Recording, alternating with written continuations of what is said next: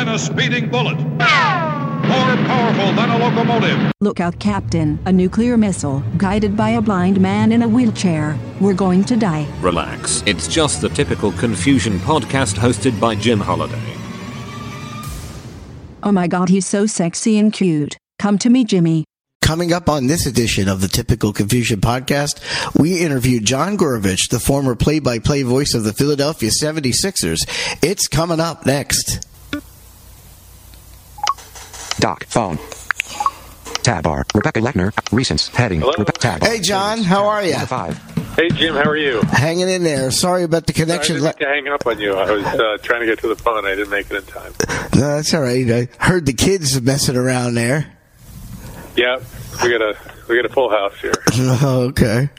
Sorry about last week. You got everything working now? Yeah, I got everything working. Your phone was going in and out last week. My phone? Yeah, the phone was all crazy. Well, we had a leak in the roof of the house. No, I'm just kidding. I'm making that up. Okay, good. Oh yeah, I had a leak at my house once. It leaked all. Did you really? Yeah. Oh yeah. That happened. My mom walked in and right near my equipment, all the stuff with the water was all over the place. Ugh.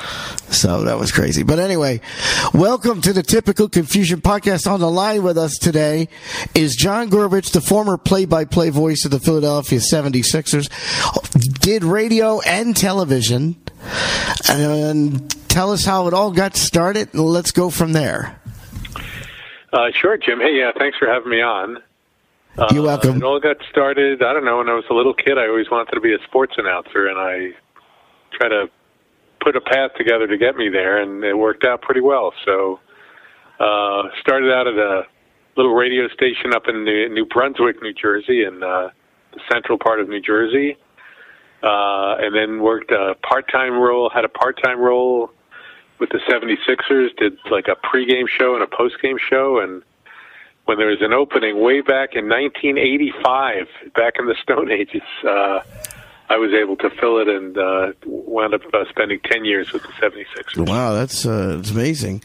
You did other sports too, right? I've heard you do football games.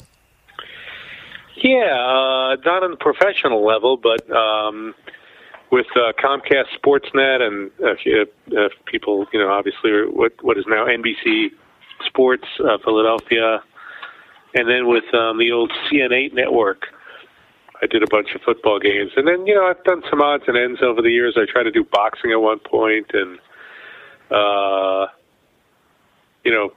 couple of different things. But I think basketball and, to a lesser degree, football were my main sports that I did. Yeah, I think you're excellent in your work, and it's amazing how I think it's a great profession. I think you do a hell of a job. I wish you were still doing stuff. Yeah, I'm not. I for years I did freelance work where I just pick up an occasional game here or there with Comcast or whatever it might be, but have not done so recently. You wonder, do you think they might need you for some kind of fill-in work, or if McGinnis needs, would they call you? You never know. That would be interesting to hear you. Yeah,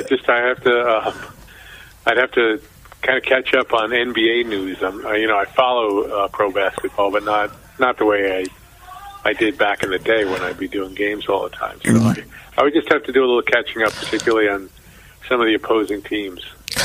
Yeah, you were really good, and I remember how we met was you were in Sacramento and the roof started to leak, and I was listening, and then I called Zach Hill, and he ended up giving me your home number. Yeah. Thanks a lot, Zach Hill. In Manayunk, and it's 30 years later, because that happened in how about that? 89, 90. I was going to say 88, 89, so yeah, 90, somewhere around there. That's right. Yeah, and then I remember meeting John Weber up at New Brunswick when I was up there for a program, and then we all met. That's how we. Like John Weber was my old friend from WCTC Radio, the station I started out at in Central New Jersey. Yeah, we all crossed paths. It's it's amazing. Well, you have it's all because of that leaky roof. In Sacramento. Right. All because of the leaky roof. You have 3 kids: Daniel, Jake, and Liam. I got it right. Yeah. And tell us about them and what they're up to. They're up to all sorts of hijinks or whatever. No, they're doing good. They're doing plowing through school in the mostly virtual environment. These days. What are they doing as far as schooling? Like, what are their career paths? To be determined. So Jake is a biochemistry major. Right. Daniel is doing political science, and Liam, who's the youngest, is just a freshman in high school. So he's trying to figure out. I don't think I have any sportscasters following in my footsteps, though. So. No. Okay. All right. Should I tell the leaky roof story? Yeah. Go ahead and tell that story. Absolutely. So, my recollection is I think it was the first year Sacramento was in the NBA. It had started, I can't remember if it was an expansion team where they had moved from somewhere else. Yeah, it probably was expansion. I think it was. No. They were the Kansas City Kings. Right. Before they became the Sacramento Kings. So they moved from Kansas City to Sacramento. And so they had a temporary building. They hadn't built their arena yet. And we're in a temporary building that they, kind of thrown together just for their inaugural season. And on this particular night when the 76ers were playing there, it was a dark and stormy night. And somewhere after the game had started, I think, second quarter, third quarter, whatever it was, they stopped the game, and it turned out that the rain was getting through not gushing in, but just like drip, drip, right, drip, just like a type of, like right on the middle of the court. And so you can imagine you have these $1 million athletes running up. You can't have wet spots on the court, even if it's just, right, a tiny puddle. Yeah. And so they stopped the game. Yeah. Now, as you know, Jim, but what people should remember is that Sacramento is in California, so it's Pacific time. Right. 3 hours difference. 3 hours difference. So if it's not, we're in the third quarter, it's maybe 9 o'clock in Sacramento, 8:30 in Sacramento.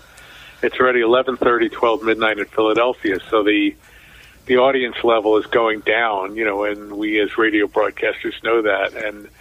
And so I was just filling time because, waiting for the game to resume. And I was on my own. I had no, color commentator traveling with me, which is kind of the same as with Tom McGinnis now. He does the game solo. Right.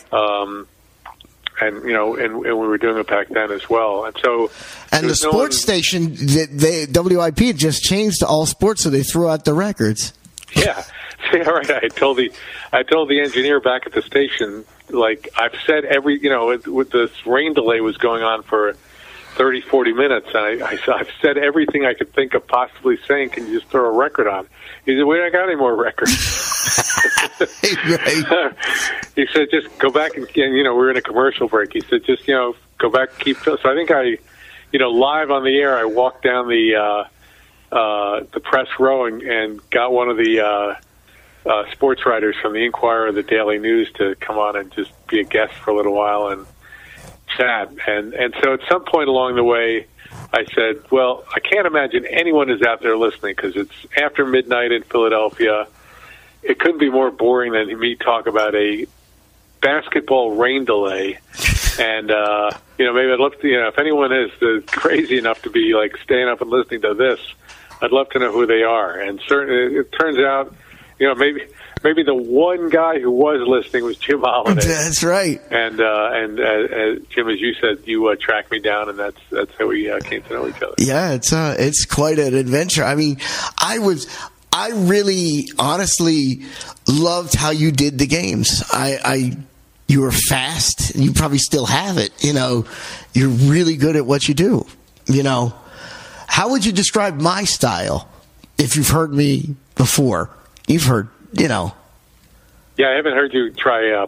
Have you ever tried play-by-play? Or no, I've never tried play-by-play, obviously, but I've done interviews. Yeah. So persistent. Yeah. Tenacious. Right.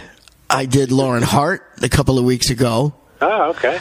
And that's a good interview. Yeah, it was awesome.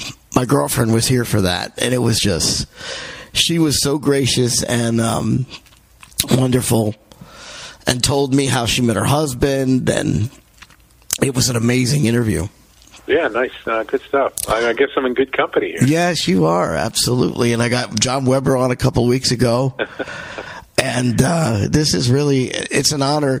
It's an honor to know you as a person, and love you like a brother, as always. So. There you go. Yeah, good stuff, Jim. All right. Years later, I found out that my kid's orthodontist, who's about 10 years younger than I am, right. 15 years younger than I am, was a big 76ers fan who used to listen to me on the radio. And now he's an orthodontist, and I'm paying him thousands of dollars for my kids' braces.